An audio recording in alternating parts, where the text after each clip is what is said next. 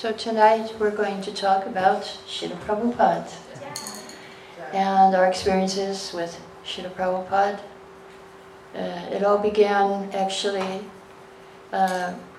before I joined this movement. I was searching for a guru. I was living in Boston with my husband, and I was trying out different gurus. I was going guru shopping and trying out the different gurus to see what they could do for me. And so I was trying one guru. He said, yes, you do this yoga exercises, you do this meditation morning, night, rest of the day you do it as you like, and in 6 months you can become God. Didn't work. So I also tried. We came to the temple, and I asked the devotees, so what is your process? They said, you chant, you dance, and you eat prasad. And I said, so if I follow this process, what can I hope to achieve? And they said, well, you will see God. I said, yes, I want to see God, I don't want to be God. I can't be God. So then I tried. And after about 3-4 months, they said, Prabhupada is coming, why don't you stay at the temple for the weekend? So that weekend I stayed, and then the day Prabhupada was supposed to arrive, he phoned up and he said, I won't be able to come, and I'm sending 4 sannyasis instead. So one of those sannyasis was Vishnujan Maharaj, who was very famous for his kirtan. We were out day and night on Harinam. And after that weekend, I was so happy. I said, why should I go back home? So I went and said goodbye to my husband, and I joined the temple. He joined 2 months later. It took him a little longer than me. So then we were in Boston. We were doing Harinam 10 hours a day. Every day, except Sunday feast. And so it was very wonderful. We didn't have to go to Mangalarti in those days. We were up till midnight out on the streets. And Mangalarti was going on, but we weren't going. So then one day the Pujari complained to Prabhupada, nobody's coming to Mangalarti. So then then we had to start. After 2 months we started going to Mangalarti. And then we got less sleep because we still were out late at night. But it was very wonderful, wonderful, joyous time. So after 6 months,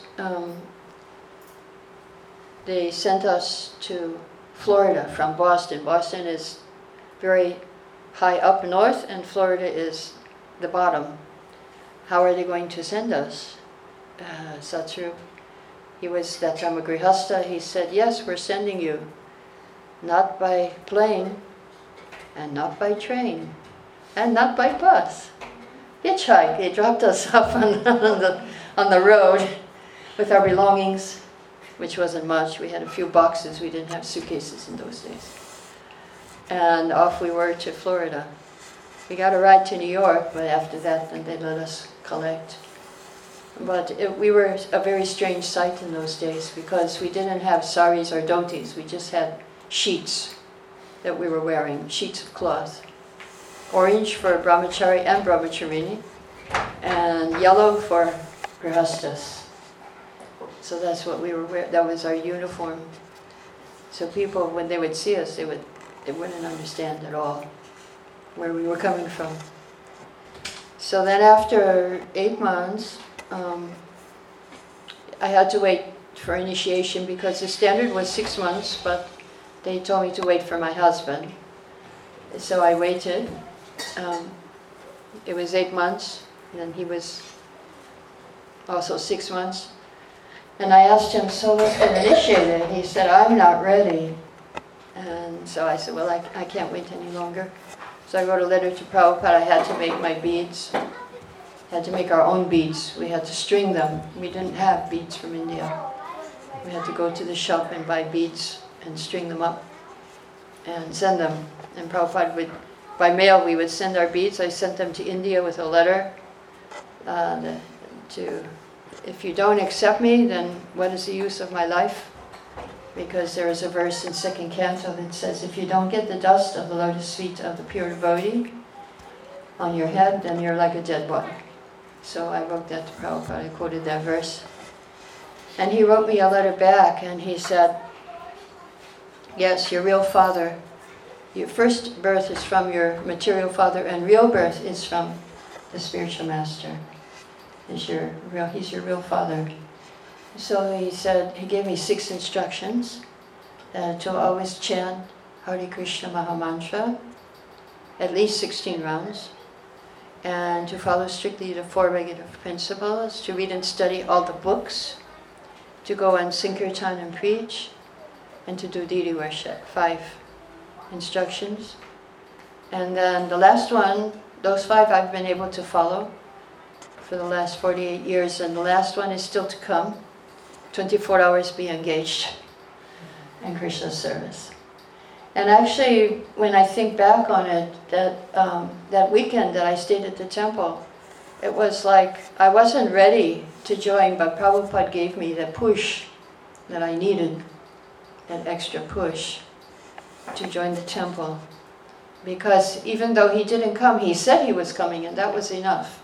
That many, at least 4 or 5 of us, stayed the weekend, and we never went back home after that. That was it. We all got that push, Prabhupada's coming in. That was enough. And so whenever you're hesitating to take the next step in your spiritual life, then the Guru pushes sometimes. So Prabhupada gave me that push. He gave us that push that we needed to actually join and live in the temple. Because that time, now it's the opposite. Hardly nobody lives in the temple, and everybody lives outside. But that time, only everybody was in the temple. Even the married people were living in the temple with the brahmacharis together. Everybody was in the same building, and if you were outside, you were in Maya. And so now, yeah, that's how it was in the early days. And we also were living like the brahmacharis. We had no money, we had nothing. So that's how it was. We didn't have jobs, we were just chanting on the streets, doing Harinam, and selling Back to Godhead magazines. So, yeah, then after I got those 6 instructions, then Prabhupada wrote me another letter, and he told me how to, with what attitude I should follow those 6 instructions, and he gave me three qualities that I should cultivate. He said sincerity, and enthusiasm, and cooperation with the other devotees. These 3 things, how I should engage in devotional service. And so Prabhupada, again, he was giving me more instructions, personal instructions.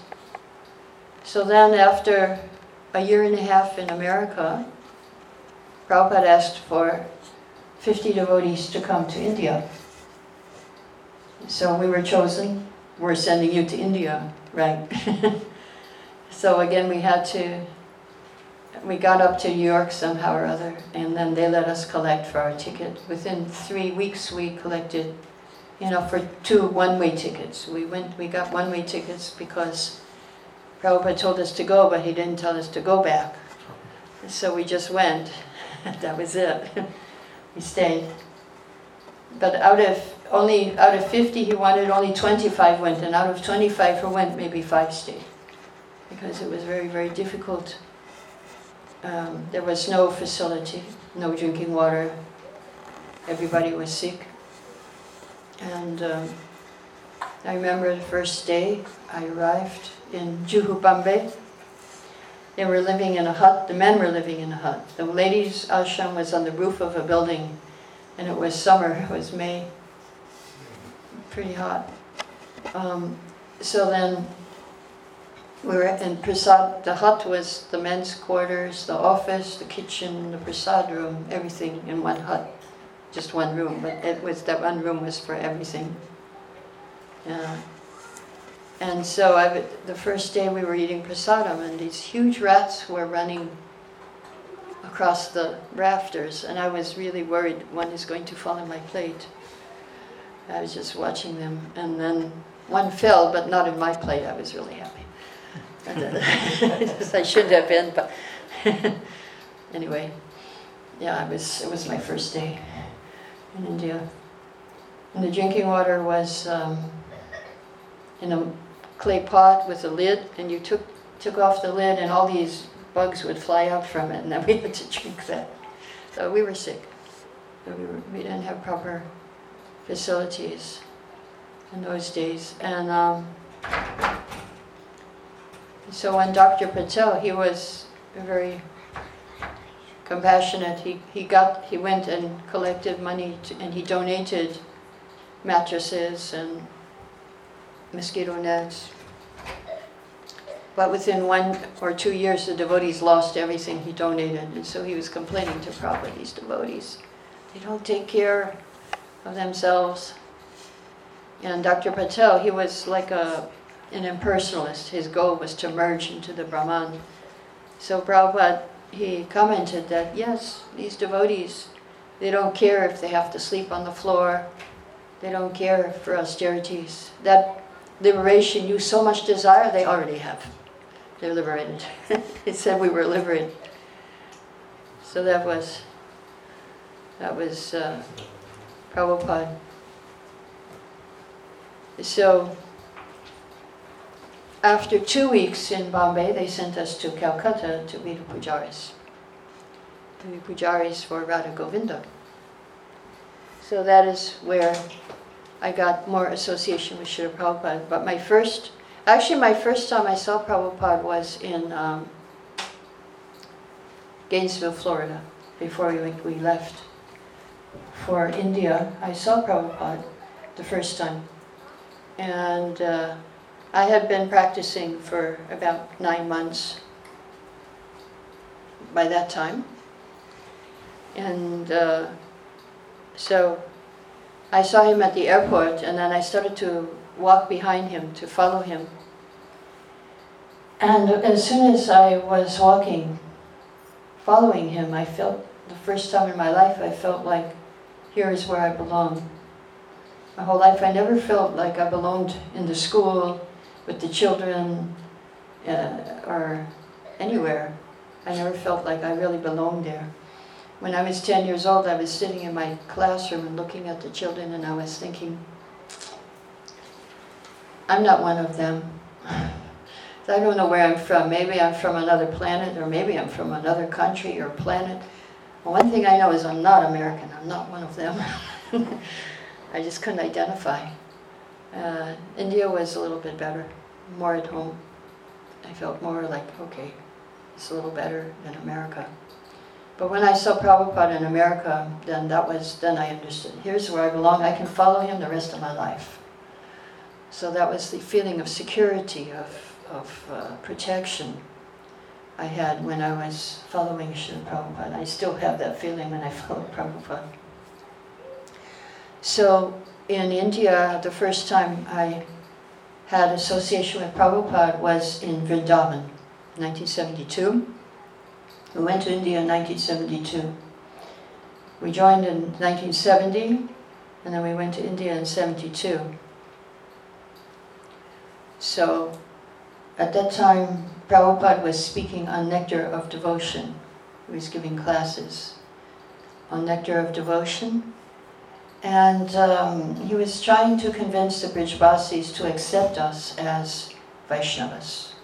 That although we're born in the Western countries, born in blessed families, still we had changed our lives by chanting Hare Krishna and following the regulative principles. Even more so than some of the people, some of the Brijbasis, who were following more strictly than they were. Some of them were eating meat and smoking and doing everything. So, so we were having classes morning, evening, and then after the class in the evening, Prabhupada would have darshan in his temple. not his temple, in the room, his room in Radha Damodar, in his bedroom. He would have darshan. So one time Prabhupada was sitting and there were some bananas at his feet. So one monkey ran in, grabbed the bananas and ran back out. And Prabhupada said, just see how intelligent that monkey is. You would never dare to do that. He said, but don't be intelligent for eating, like the monkey. Don't be intelligent for eating. So, Prabhupada, he would give us different instructions. One time in his darshan, he called me and he said, my sister tells me you speak Bhagavatam very nicely. So I couldn't answer because I never spoke Bhagavatam. I couldn't remember. I never did it. So I was wondering, what is his sister talking about? And so then I remembered on Janamashtami in Calcutta Temple, we had the tradition of reading Krishna book from morning till night. So I had been reading from the Krishna book in English, and Prabhupada's sister was sitting in front of me, and she only knew Bengali. She didn't know English. So, and I was reading, I was very dramatic, Krishna left the gopis and this and that. And she said, then she told Prabhupada, she speaks Bhagavatam very nicely. So that was but what happened was very interesting, that 30 years later, after it actually happened, I started speaking Bhagavatam. So then I thought, well, if Purvavati says something, it must come true. He said, I speak Bhagavatam, so it happened. And then I started speaking Bhagavatam. So then, after that, in Vrindavan, there was there was one sannyasi, one of our sannyasis, who was joking with Srila Prabhupada because Prabhupada said that all the dogs, hogs, and monkeys in Vrindavan, in their last life, they were devotees who lived in Vrindavan but who committed offenses to the holy Dham. So if you commit offense to the holy Dham, you become born in your next life as a hog, a dog, or a monkey.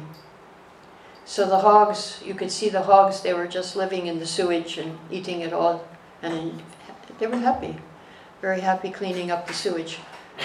So this sannyasi was joking with Prabhupada, yeah, this life they're making it dirty, and next life they come to clean it up again. And so, yeah. So back in Calcutta, Prabhupada came in 1973. He was on his way to Mayapur. And one devotee, his Sanskrit editor, Pradyumna, he saw me and he knew me. Because when I was in Boston, I was also typing Bhagavad Gita at a glance.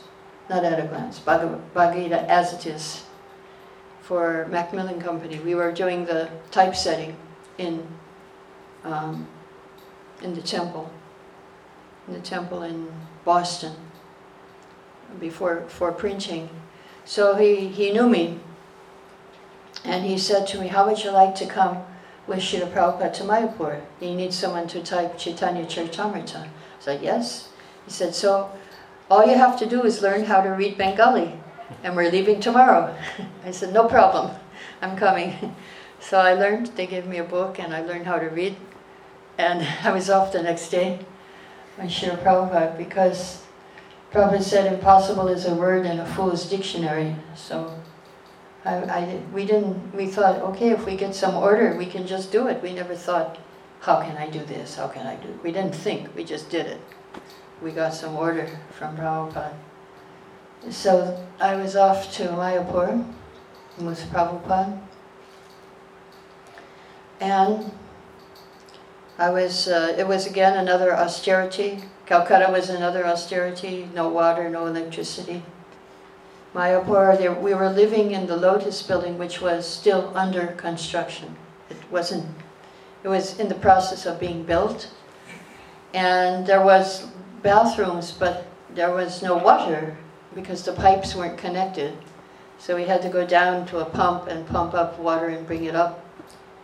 And the latrine was somewhere far away in some remote field. And it was very difficult. So, yeah, ladies' ashram again was very austere. We had a room, but most of the rooms, they had doors, but the doors had no handles. So you couldn't really close it. You closed the door, but the wind would just blow it right open. And there was heavy wind and rain. And there were like no windows, there were just holes in the wall. And the ladies' ashram, we had connected to another room which had a door. We had no door. And to get to the door, the next room had no floor, and we were up on the first floor. And so we had to walk on this plank to get to the door. So that was the ladies' ashram. We were living in the construction site without any helmets or anything. So I was typing in another room for Srila Prabhupada, and I had the dictaphone headphones on. I was on the floor with a manual typewriter. I don't know if any of you have ever seen one. It's no electricity. You've seen it. Yeah, you type it, and then return means you have to smash it. Yeah, you have to return. Yeah. And when we were doing layout, we were doing typesetting in Boston. It was very similar. There was a big machine, and you would type one line, and then you would read the dial A4 or B6, and then at the end of the line you would type the number and the letter. And then you do it on photographic paper, was the final copy. And we would have to set the dial before each line, and then it would come out straight. And then layout, it was literally layout all over the floor. And cut and paste was, if there was a mistake, we had to retype it, and they would cut it and paste it. And that's where you get cut and paste. It was actually cut and paste in 1970. Yeah, we had to just retype the word, and they would cut it out and paste it on the layout, which was laid out all over the floor. So it was layout and cut and paste. And we had these, the typewriters, even in Boston, even in America, we didn't have electric typewriter. We just had a manual. So manual typewriter in India, and then, so I was sitting there on the floor, maybe I had a trunk or something, I don't know what I was typing on. And I had this big, huge Bengali book open, Chaitanya Charitamrita.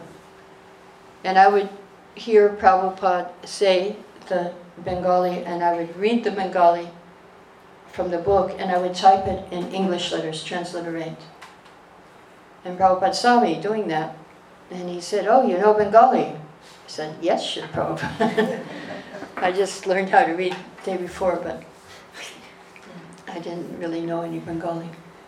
So he used to come to my room, so I went to his room, and he said, "So, you know Bengali?" "Yes, Srila Prabhupada." "So I want you to learn how to type on a Bengali typewriter, and we will do many books together." And so I had visions, I'll travel with Prabhupada, and we will do many books together. But it never happened because they called me back to be Pujari in Calcutta, because all the Pujaris left because we got a new temple president, Gargamuni, and everybody was afraid of him, so they just ran away. So they called us to be head Pujari in Calcutta. And but I did learn how to type on Bengali typewriter. There was one brahmachari who was teaching me, and so I was typing, and I told him, "Look, you don't have to look at the keys. You just remember where the keys are, and then you look at the paper and type." He said, "Oh, now I understand what Prabhupada told me. He told me, you teach her, and you also learn from her at the same time." So I was teaching him touch typing in Bengali. But then the words of Prabhupada came true that many, many years later, 30 years later, I started writing books. with Srila Prabhupada. I mean, his inspiration. I was doing books together with him. Books that I have Bhagavatam at a glance, Gita at a glance. So,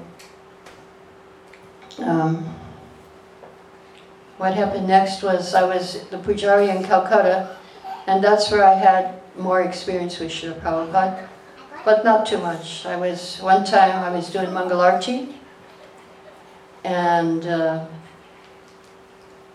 I turned around to offer the ghee lamp to the devotees, and Prabhupada was standing right behind me. So I didn't know, should I do puja or should I offer it? What should I do? So I think I did a quick puja and then I offered it to Srila Prabhupada. And the whole arti, he was standing right behind me watching me, and I was like so nervous and very focused. And then afterwards I thought, well, I should do all my service like that. That Prabhupada is standing right behind me and watching me do my service. And then another time, Prabhupada was so amazing. One time I went on a morning walk with him, and I was late. I was catching up to the group, and I offered obeisances, and Prabhupada stopped everything. Hare Krishna. So he noticed me. It's not like he was too busy. He was in his own walk, doing things. He had the time. He had the time for us. He noticed us. I was just some insignificant devotee, one among thousands, but he had the time to say hello, to say Hare Krishna, to notice me. So I was very grateful for that. And then we were walking, but it was like he was walking so fast, and it was hard for us to keep up. We were in our 20s, he was in his 70s. And I was trying to figure out, how does he walk so fast? I couldn't figure out. And then we would watch him. He would give class, and we were just like fixed on him. He would do so many mudras during class. One time, there was a film of him giving a class, and one dance teacher in South India showed the film of Prabhupada to his students and said, in his class, this Guruji has gone through all the mudras and that we have. So, yes, he was actually doing mudras. It was just so fascinating to watch him, and how he would drink water, how he would do anything. When we would look at him, it was like watching a movie, like a film. And I was trying to figure out, is he here, or is he another dimension? Where is he? Because he didn't look like he was here exactly. He looked completely in a different world. And he was in a different world. But I could never figure him out with my intelligence, and I realized, no, it's only by serving, by devotion, then you can understand the Guru, Prabhupada. Not by using your brain or your mind. So then, another time, we had Radha Govinda and Jagannath deities, Gaur Radha Govinda and Jagannath, 2 altars. And behind the deities there was an open window. And every day, sometimes we would have birds, sometimes we would have bats come in, but we had every day bees coming to the deities. On Radha Govinda's side, there were 2 bumblebees coming. And we had every day, we had so many flowers. One man was donating 50 garlands a day for our deities. I would change the flowers 5 times a day. And we had 144 lotuses in the vases. We had big lotuses. 144 roses. We had so many flowers. So every day on Radha Govinda's side, the bumblebees were coming. On Jagannath's side, the small bees were coming and sitting on the garlands, just like description of Vaikuntha, where the bees are sitting on the garlands.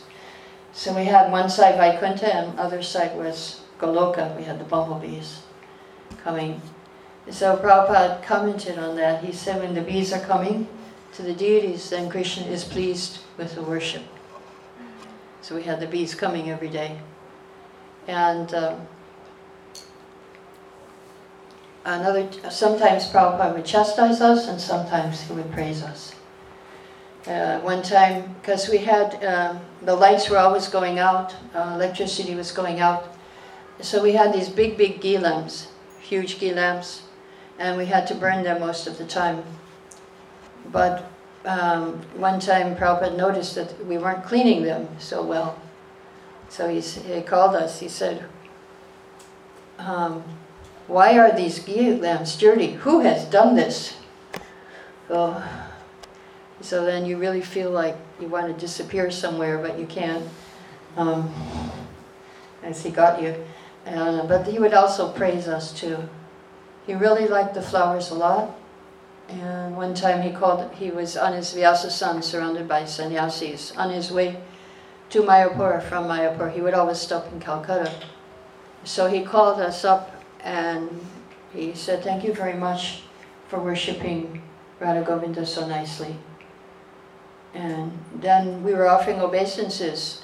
And afterwards, one sannyasi told us, did you hear what Prabhupada said when you offered obeisances? And we said, no. And he said, be blessed. So we got the blessings. And we were very happy. Oh, we pleased our spiritual master. We got the blessings. But then the next day I understood, okay, I got the blessing yesterday, now today I have to earn them again. You have to keep on trying to earn the blessings and please the spiritual master. And then your life will be perfect. So basically, mostly my association was through Prabhupada's books, reading his books. I read them maybe 15, 20 times.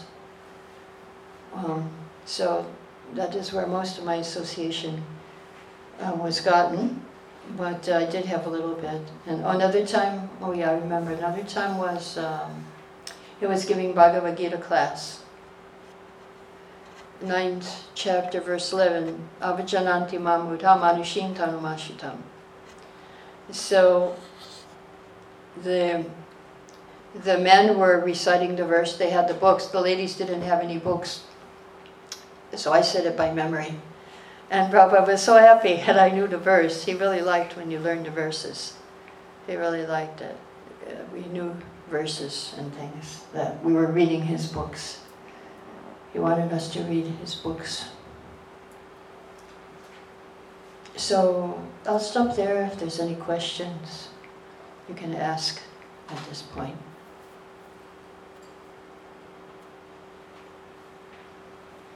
Yes? Did Prabhupada talk about the importance of Ekadashi? Did he talk about the importance of Kadashi? Well, he didn't.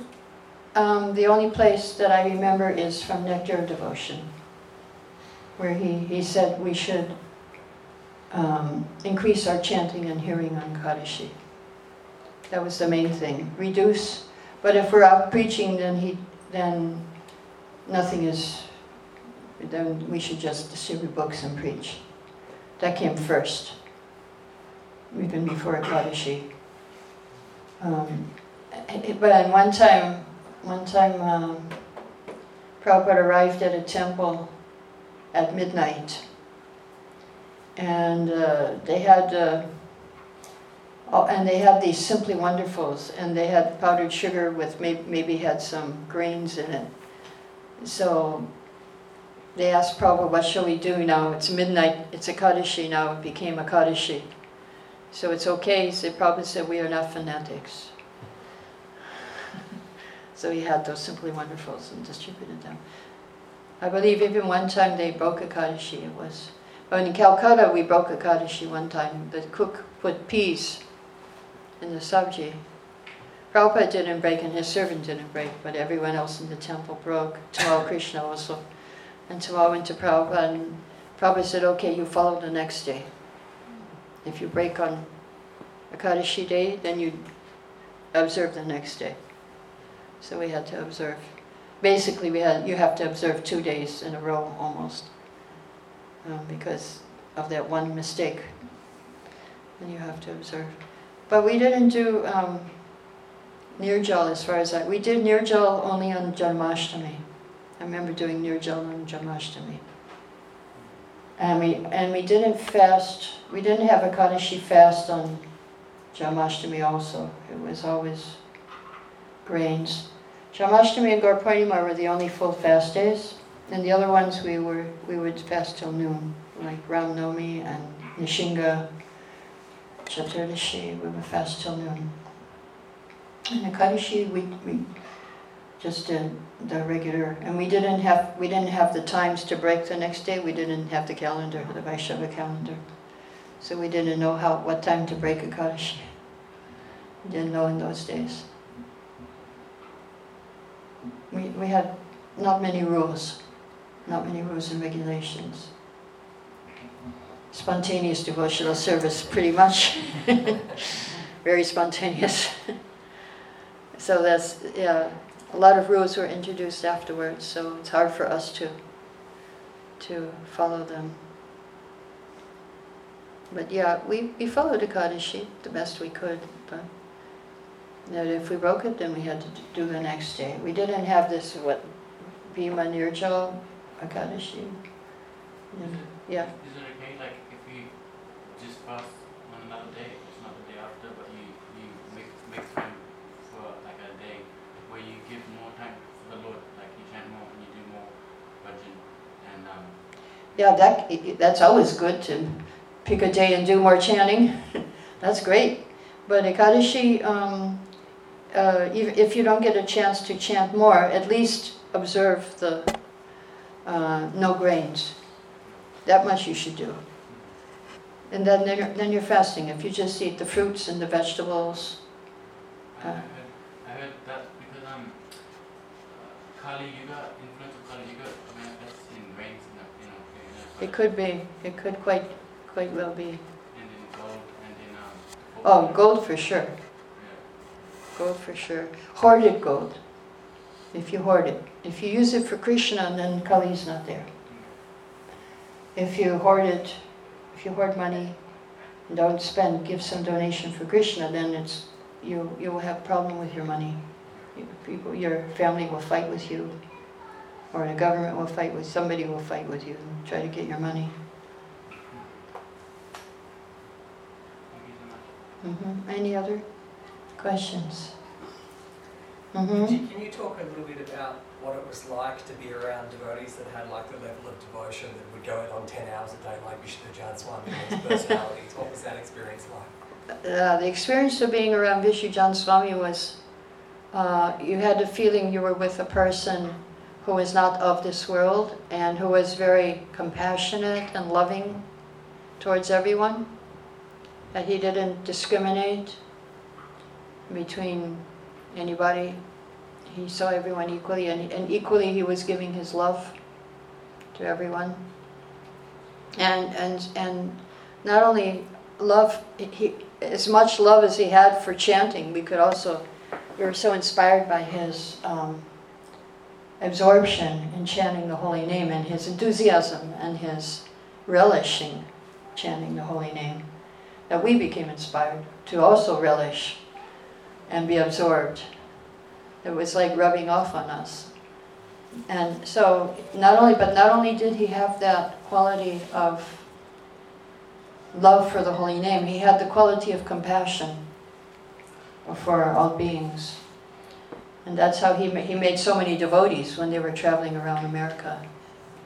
And he made so many devotees. He would attract people. He attracted, I think, Indraduna Maharaj, if I remember correctly. I think it was he who preached to Indraduna Maharaj to join. And because of him, like 4 or 5 of us joined that weekend, just by his influence. And he was a very charismatic person. And he was very attractive. It says that a devotee who has the Lord in his heart is very attractive. So he appeared like that he had captured somehow the Lord, and he could give the Lord to us. He gave us taste for chanting the holy name. So that was how his association was, taste for chanting. Obviously a lot of love and devotion for Srila Prabhupada. So. Yeah, oh yeah. He loved Srila Prabhupada. Love and devotion.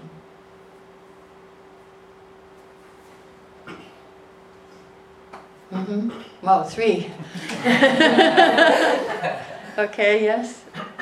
So at that, so many years back, the devotees used to only meet Prabhupada once a year, or not even that. So Right. Well, in India more. So, He was more in India. And what kept devotees at that point of time so inspired to do what the devotees did? Instead of meeting, by not meeting Prabhupada, or the question is, now in this day and time, we don't meet gurus that often over here now as well, and sometimes it's very hard to find that inspiration. So what practical tips did devotees have at that point of time that we can implement now? Practical tips. Yeah, well, it's very important to try to get up early and chant your rounds in the morning. Well, for us it was because we had the morning program, and so we were fixed in the morning already. It was like from 4 in the morning until 9 in the morning, 4 till 9. So just intense concentration on chanting and praying and singing. So that was very helpful. We were all together. We were all really together doing devotional service. And during the day we were together, either out on book distribution or doing deity worship. So there was quite a sense of community. And also there was a lot of classes. We had 3-4 classes a day. So we were reading Prabhupada's books also. We were attached to reading Prabhupada's books, all of us. So this is helpful. If you read Prabhupada's books, if you have some sort of morning program, evening also is, if you can, and be with devotees. Yes? Thank you, Mataji, for sharing your experiences and realizations. My question is, you came from west to east, so extreme change in circumstances and facilities, and you explained the challenges of living in Mayapur in that room that you said. So while you were facing all those challenges, what kept you on not being distracted by those, immediate challenges? Well, Prabhupada was there. Prabhupada was there, so if Prabhupada was there, we didn't care what we did, basically. Prabhupada was there in Mayapur. Prabhupada was also having the same challenges. I mean, he had a floor, and we didn't have a floor, but he had a floor in his room. But he also didn't have water in his bathroom. He couldn't. I don't think he could use his bathroom either. I don't know what he did. I remember Bhavananda was carrying his urine down. He was passing in a bucket or something. But he was doing more austerities than we were. We couldn't keep up with him. So we thought, what are we doing compared to what he is doing? And he was in his 70s and we were in our 20s. So when we saw his example, then we were inspired and we thought, at least we should try to do something, although we can never catch up with what he's doing for us. He was doing so much. You had a question? Yeah, thank you very much for the talk, because you made me feel that Prabhupada is here, sitting here. And Prabhupada is here. Yeah. And the question is, Nirjala Ekadashi, did Prabhupada encourage Nirjala Ekadashi, meaning that only water fasting on Ekadashi day? He never told us to do that. Oh, right. Only on Janmashtami we did. Janmashtami we did Nirjala. But Ekadashi, he was very merciful, lenient. He just said, no grains. Yeah. He didn't. He wanted us to go out and preach, and if you go out and preach, you have to eat. You can't just do your job. So we were really a preaching movement. We weren't sitting in the temple. Basically, we were out preaching. Everybody was out. So to do that, you need to eat to get strength. You need to eat to get strength.